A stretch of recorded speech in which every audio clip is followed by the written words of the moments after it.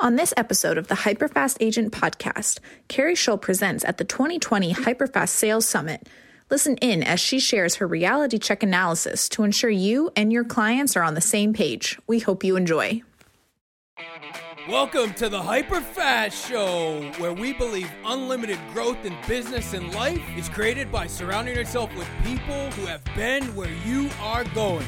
Learning from others allows you to compress time and grow hyper fast. And now, here are your hosts, Keri Shull and Dan Lesniak. Keri and Dan are real estate developers, best-selling authors, billion-dollar agents, and million-dollar agent makers.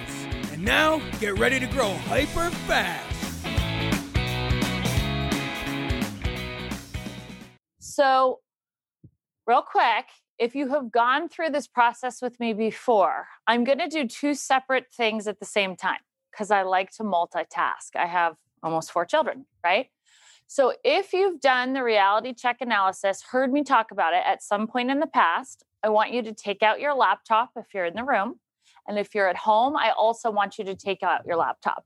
Now, if you have not heard me talk about it before, do not get out your laptop because you're going to miss critical steps and you're not going to take away the information that you need to truly have this be life-changing. Which you guys know, this isn't just about you succeeding with one client. This isn't about you making a little bit more money. I want it to be a mindset shift about how you operate when you're working with buyers forever. Okay? When I speak in rooms full of 500 agents and I say, who does it the way that I'm going to teach? Do you want to know how many people stand up or raise their hand in a room of 500? Often none. Once in a while, there's 1 or 2 people who will stand up. Okay? Most of them have been at a prior presentation with me. Okay? So this is a real opportunity. For a moment, I want you to close your eyes. Let me see them closed. Oh, I see you guys on Zoom. Close your eyes for a second. I want you to think about a buyer client that you have met with recently that was completely unrealistic. What they wanted and the market did not align. Okay? For those of you who have been through this process with me before, when that client comes to your mind, that's the client you're going to do the exercise for. Okay? So you can open your eyes again. This process can help you if you do it on the first day. But for some of you, you already have a big pipeline of business. You already have 10, 15 clients that you're working with that are horribly unrealistic. Am I right? Right? And you're just waiting till they get exhausted.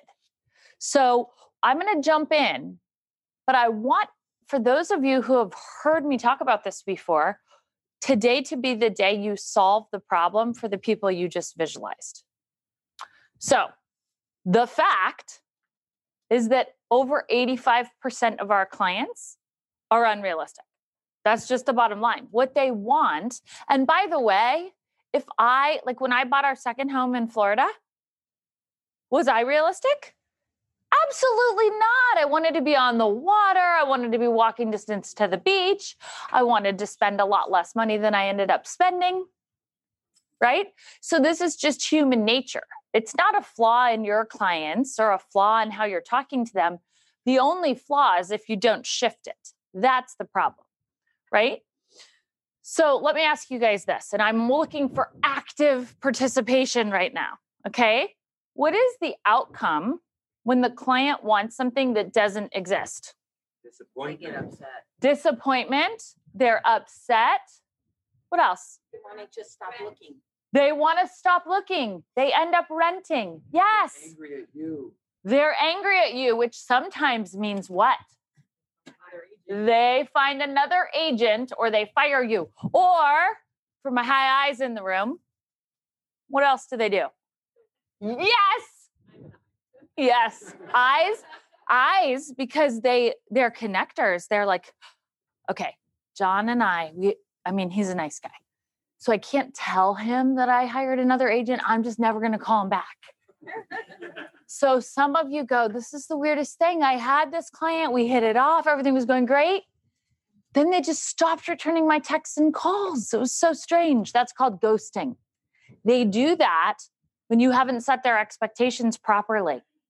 And then they end up being talked to somebody else. So here we go. They ghost you. We're going to run through these quickly. Weeks of wasted time. This is how a lot of agents' process works.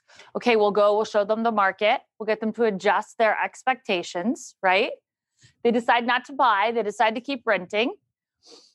Eventually they give up. But here's the consequence some of you don't even realize. Some of you are getting them to buy anyway because you're really skilled at what you do.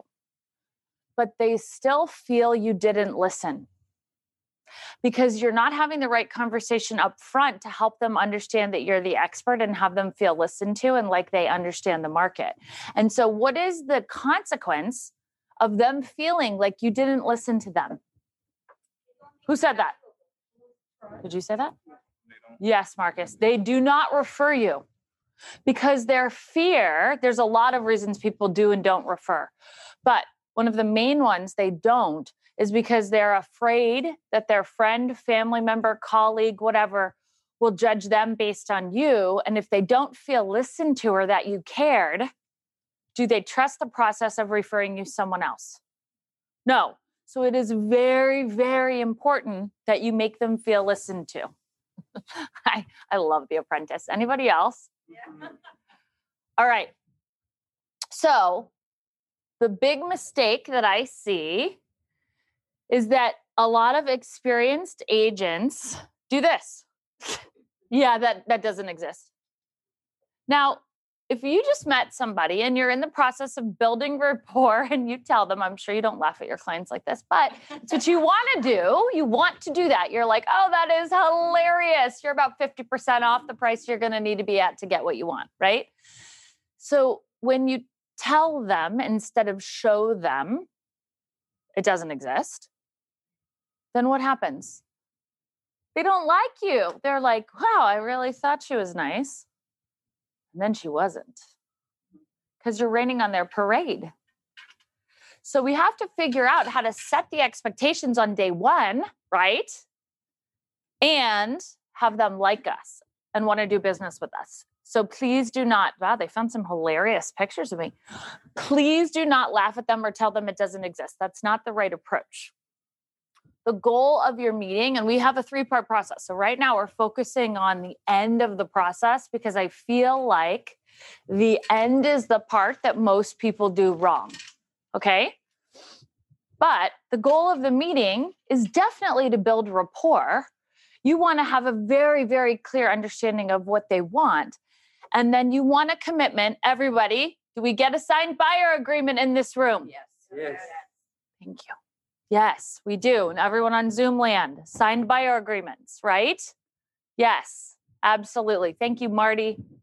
Okay, so assuming that you built the rapport, you did the needs analysis, you asked all the deeper questions, you went through the process, you set the right expectations, you know exactly what they want now, right? If you've done that process, you know what they want.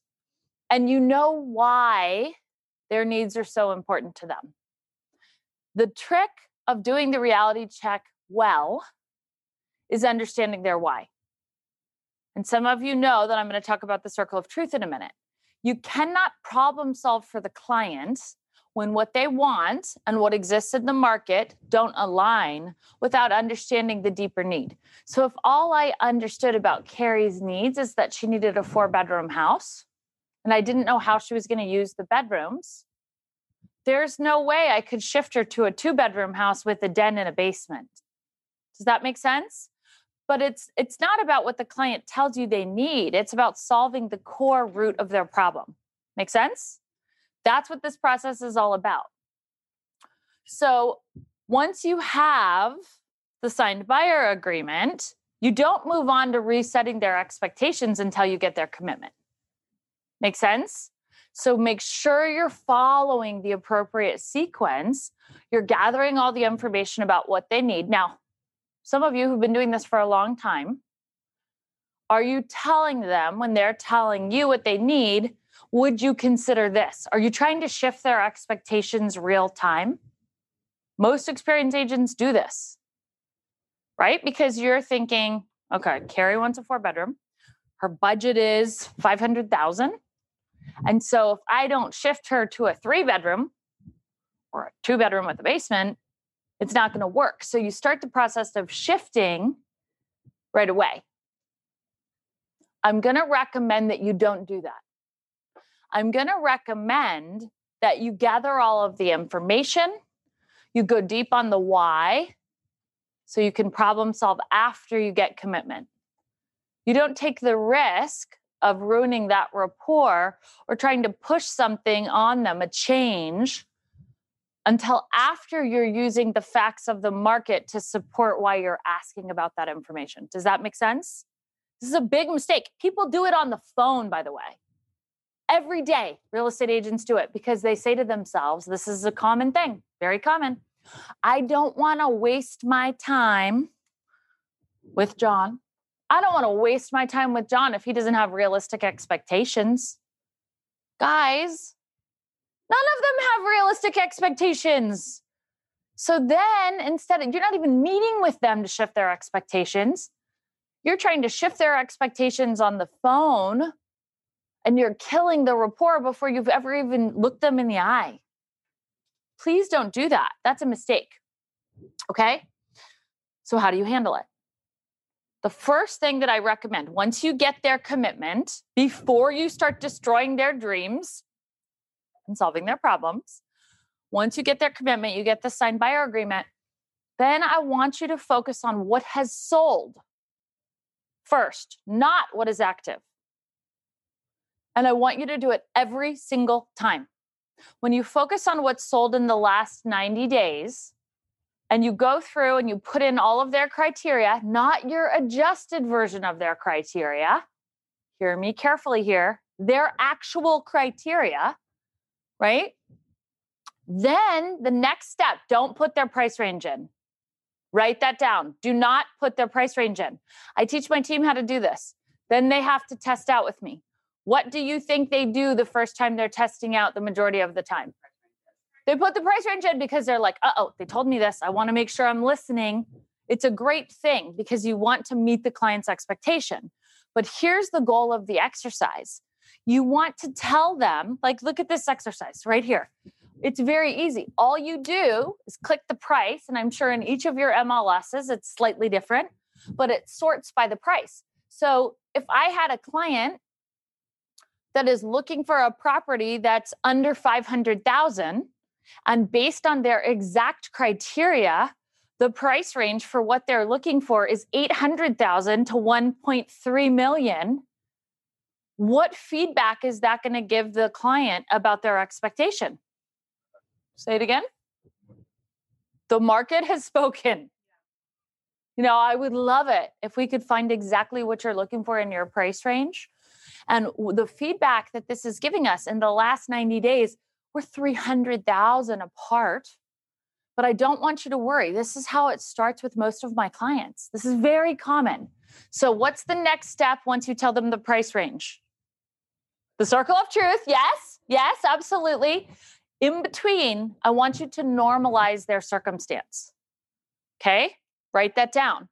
So when you see, oh dear God, what you want and the price you're going to have to pay for it don't align, then you say, Gretchen, it's okay. This is what happens the majority of the time when we're looking, and it's perfectly normal. It's human nature for you to have a long wish list of things that are important to you and to have a budget. That's completely normal. What does Gretchen think about me then? I love you. I understand her.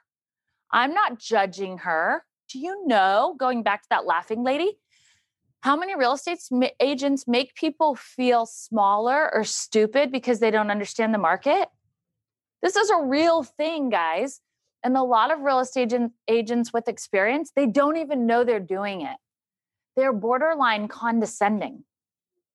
I want you to be the opposite of that. And none of you want your clients to feel that way about how you interact with them, right? Okay. So once you tell them the range, what you're trying to do is find at least 3 homes they would have bought. Okay? If you look at the last 90 days and they only would have bought one, what's the problem? They might know what they want, but is there a chance that the market is moving and that'll never happen again? Right? And if there's only one, is it true that there are other buyers that are probably looking for that same thing? So what it tells me is the biggest problem, huge. If we have great rapport, if John feels like I understood what he wants and I don't reset his expectations till there's 3 that would have come up, he leaves, he thinks Keri's great. She's going to solve my problem, right? And then if I haven't reset his expectations and I start sending him actual homes to go look at, and they don't match his criteria, what does he think about me? I don't know what I'm doing. I didn't listen. I don't care. The main thing he thinks is, she doesn't care about me. I told her I need 4 bedrooms. And all she's doing is sending me houses that are 2 bedrooms because she didn't listen and she doesn't care. Now, the fact is, the 4-bedroom doesn't exist. But if I haven't given him that expert feedback and I haven't shown him through facts about the market, I'm either destroying rapport or I'm setting myself up for failure in the future with him.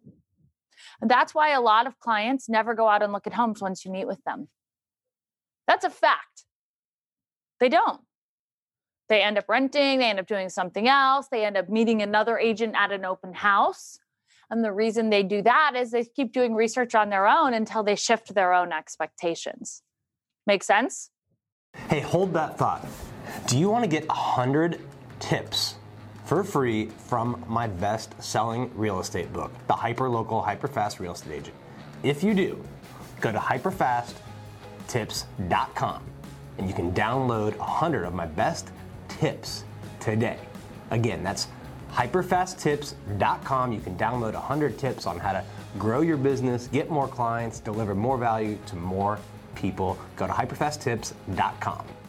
So we're going to use our circle of truth here. There are 4 factors that you can use to shift someone's expectations. And for us, I used to never have a tool that was in writing. I used to just draw it on a circle. I used to say, okay, guys, I understand where you are, Gretchen. I'm going to support you. We're going to figure out how to solve all of your problems, get you exactly what you want in a home, and get it in a budget that you're comfortable with. Now, did I say in the budget she originally told me? I sure did not, because most of the time, are they buying in the budget they originally told you? No. I'm going to tell you another mistake a lot of agents make. Okay, Gretchen told me her budget is $800,000. So I keep anchoring the $800,000 budget. Okay? Listen closely. If I keep saying to Gretchen, well, I know your budget is $800,000. I know your budget is $800,000. Now this one's a little above $800,000. Then what am I doing to her? I'm getting her stuck at that number of $800,000. And do I know if it's more important to her to stay at $800,000 or to get what she wants in a home? Well, thank you for saying that, because a lot of your clients want what they want and they'll pay for it. But you're afraid of being a salesperson. You're afraid of being like other agents. I've heard all sorts of feedback about this, right? And so you become hypersensitive to their budget more than they are. Okay? So for me, a really, really critical part of this process is having a lender that I trust, right? I call the lender. Write this down. Whenever I am meeting with a client, we call the lender.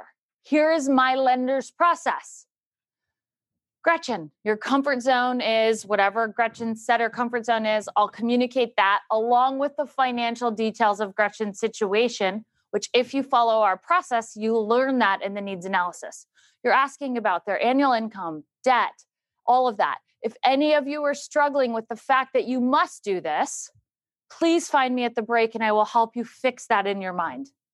Your mind is broken if you think you don't need to know the client's financial situation. It is broken. You cannot solve their problems without understanding their financial situation. Everybody say, yes, Keri. Yes, Keri. Do not chicken out. If you have weird emotions with money, Leave it at the door because you can't solve your client's problems without knowing how to fix that in yourself. Got it? Okay, cool. So assuming I know her financial situation, here is the steps with the lender. Step 1, the lender builds rapport for 2 seconds on the phone. My lenders have like 3 minutes to have this conversation in the buyer process, okay? If they don't have it, and if all of you aren't building that into your process, there's a problem because you can't get to the reality check. You can't do it the right way. If Gretchen's max qualification is 800, do I have that as an option when I'm moving her around the wheel? No, I do not. If she cannot go above 800,000, there's no money we can get from a family member. There's no 401k. I've already asked, by the way. There's nothing else, and her max qualification is 800. That's out of what we can move in the circle of truth. You guys get that? But if your lender process, this goes back to what I want you to write down, always, 100% of the time, starts with the lender greeting her, collecting the information from me, not from her. She's already told me all the information. I'm going to very quickly go through it with the lender to compress time, okay? Then the lender will say, great, Gretchen, based on everything you've just shared with me, you would be pre-qualified for 1.2, okay? At 1.2, your payment would be in this range, okay? If you follow our process, you know that you ask in the needs analysis, not only for the price range that they're thinking, but also for what? The payment they're comfortable with. Now, a first-time home buyer thinks differently than a move-up buyer. A first-time home buyer, how do they think about their budget? Monthly, all of them. There's no first-time home buyer, unless they're like a math wizard and very, very far outside of the normal. There's no first-time home buyer that's running around like, I'm comfortable between $250,000 and $252,000. That's just not how it works, right? So make sure that you're in your process, you're talking to the client in the numbers that make sense to them.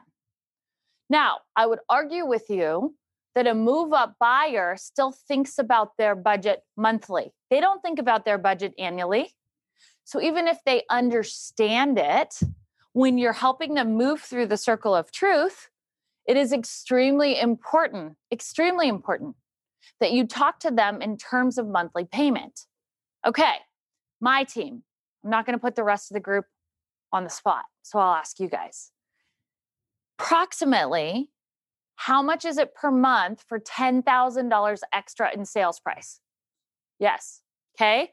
So if you're sitting in the hot seat with a client and you know, I'm going to ask you guys to take out your phones since you know that I can't do math at all. The good news is I have simple hacks so I can come up with the answer quickly to move someone's expectations. So if Gretchen has told me, I just want to stay around 800,000, right? And I know for her to get what she wants, when I was looking at the listings, she's going to have to be somewhere around $1 million, right? If I want to have a $50,000 buffer and I want her to be able to go up from 800,000 to $1 million to $1,050,000, what's the impact of the price point? You know what? I'm going to walk you through how you get the information because you guys are getting 900, 1125, 300. So let's walk through the steps because I think this will help you in your process. Okay. So what you would do is take the $1,050,000, you would subtract 800,000, right? That's what? Okay. Then you would divide that by 10,000 and then you would multiply it by $45 a month. $900. Good job, Gretchen. Okay. So here's how I would present that to Gretchen. Amanda. Okay, here we go. So I would say to Gretchen, now Gretchen, you've shared with me, I would say back to her the things she said were important. Now, this is a skill. I'm going to jump ahead in the slides. There's 2 skills I want you to learn. One is called stacking and one is called pecking. I just made this up last week. I love it. Okay? But here's why. I realized that the natural, when you're trying to move someone through the circle of truth, what comes naturally to agents is to do what I call pecking.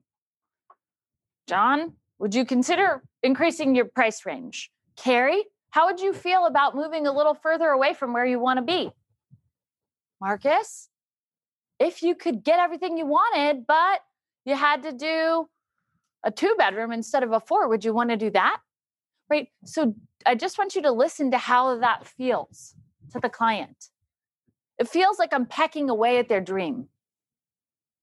There is a time to use that skill, but typically it's not when you're trying to create massive movement in the conversation. You guys understand that? What you want to do is put the most important priorities on top of each other. So if I know, whoa, you okay? Okay. If I know that Gretchen's price range will have to go up by about $800, let's say, in order for her to get everything that she wants, or the other big thing that could really move her when we're looking at the circle of truth, there's price, there's also location. It might be, and once you know the market, when somebody's telling you what they want, how many of you guys already know what they have to shift in their expectation to have it work? Right? For the newer agents, when I started doing this process, I didn't have a clue. I'll be honest with you. I was doing business from Fredericksburg to Baltimore. So I was studying the market live in the presentation with them using this process. For some of you that are new, you have to be able to do that because you don't know. If they would only drop the garage, there would be 14 options and they would buy a house. You might not know that yet, okay? But in this case, my guess is, in this scenario we have with Gretchen, it's going to be price and location that are the 2 biggest things. So here's how I would present it. Instead of pecking at the price, I would say, Gretchen, let me ask you this. Price, location. If we were able to get you all of the features that you want right in the Clarendon area, which I know is important to you because you really like, I'm going to reiterate that I understood what she likes about Clarendon. So she feels listened to and cared about. The process of shifting someone's expectations only works if they feel listened to and cared about. You guys get that? Okay. So I know what you love about Clarendon is X, Y, and Z, right? Would you rather stay in Clarendon and consider increasing your budget by about $800 a month? Or would you rather stay within your budget and consider living a little bit further away?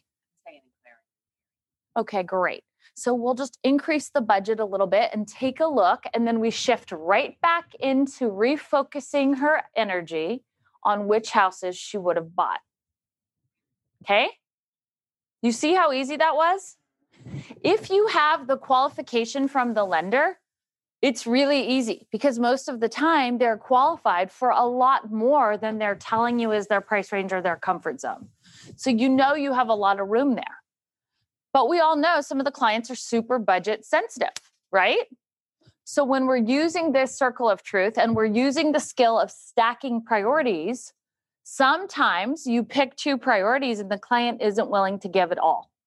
So let's practice that for a second. So Gretchen, let's pretend that you're like, oh, hell no, I'm staying in Clarendon and I am not increasing my price range. And I'm walking everywhere. Okay, cool. So hit me with it and then we'll keep practicing here. I'm staying in Clarendon. I don't know that I feel comfortable $900 more a month, but it's really important to me and my family to be in Clarendon because of the lifestyle. Okay. So it sounds like you're really focused on Clarendon. Yeah. Yep. And the budget is something that's important. Do you feel like you have some flexibility there? If we needed to go up, say 500, is that something you would consider? I would consider that if we could find the right house. Yeah. Okay. All right. So now I have some information. I have some movement, but based on the comps, you're looking at that price range, guys, and you're saying in your mind, here's what I need to shift. Do never do this. Would you consider paying $100 more a month if I could find you what you wanted? And she says yes. And there's nothing You just saw the list. Do the math before you make any comments. You guys get that? Otherwise, this process doesn't work. Because guess what? If I say $100 a month and then we look, $200 a month, then we look. By the time I'm asking the third time, she's like, you don't know what you're doing. Yeah. And you're stupid and I don't like you. Right? So make sure that you only use, this is why when I teach people how to do this, you flip the computer to you. I'm going to do a little research here. Then you flip it back to them. Okay. So in this scenario with Gretchen, she says, I'll only go 500 up and I need Clarendon. Here's the other things I have in the circle of truth. I have features and I have home type. So she told me I want a single family home. The reason she wanted a single family home is because she wants a yard. She wants to be able to have a fenced yard for her kids and her dog. And she just doesn't like the idea of being on top of her neighbors. I might ask her, would you consider a townhome if it got you Clarendon? It kept you in your budget that you're comfortable with. By the way, she just told me she's comfortable with 500 more. So am I going 500 up? Yes, I am. Even if I'm shifting to the townhome. Okay. So this is a peck, right? Because I'm specifically focused on home type. I will do a stack and then a peck. That's my style. Because I know once I get her to identify, I might use another stack if she says no to both completely. Because if she says no to changing both, I'm probably going to need movement on the home type and the features. You guys with me? You always start with price and location.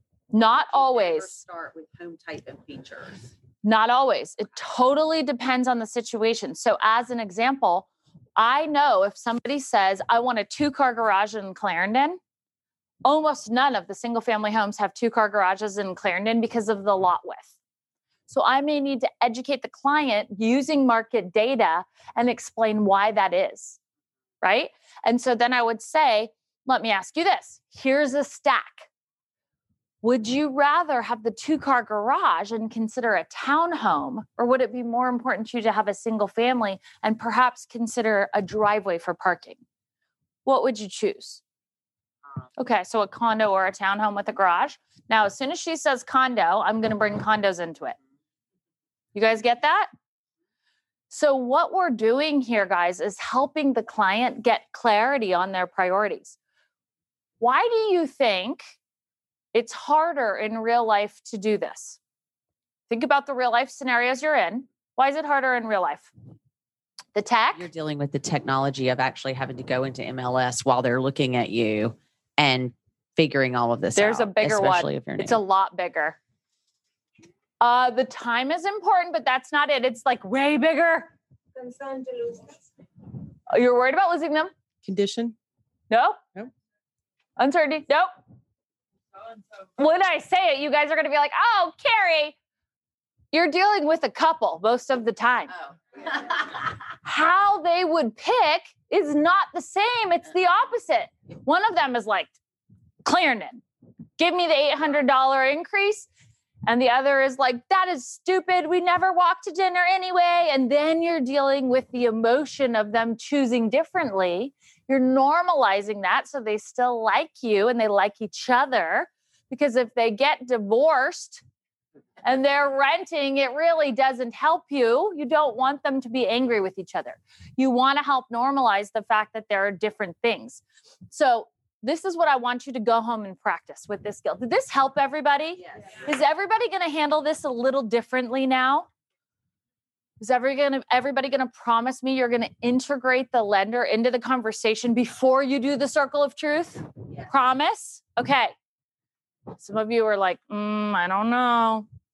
So if you have a couple, doing the initial meeting without having them both involved is a mistake. And when the person, like, let's imagine the roles were reversed for a minute and you came to town first, okay? If your husband didn't understand all of the preliminary research, even if the wife was the primary decision maker, do we all understand that he can still totally sidetrack the deal and make it not work? Yes. So all of this work you're doing with the circle of truth to reset their expectations, you're doing it with both of them. And then you're getting them to talk openly about the needs they individually have. And you're trying to encourage them to be more open, because what happens in a lot of couples communication when they don't agree?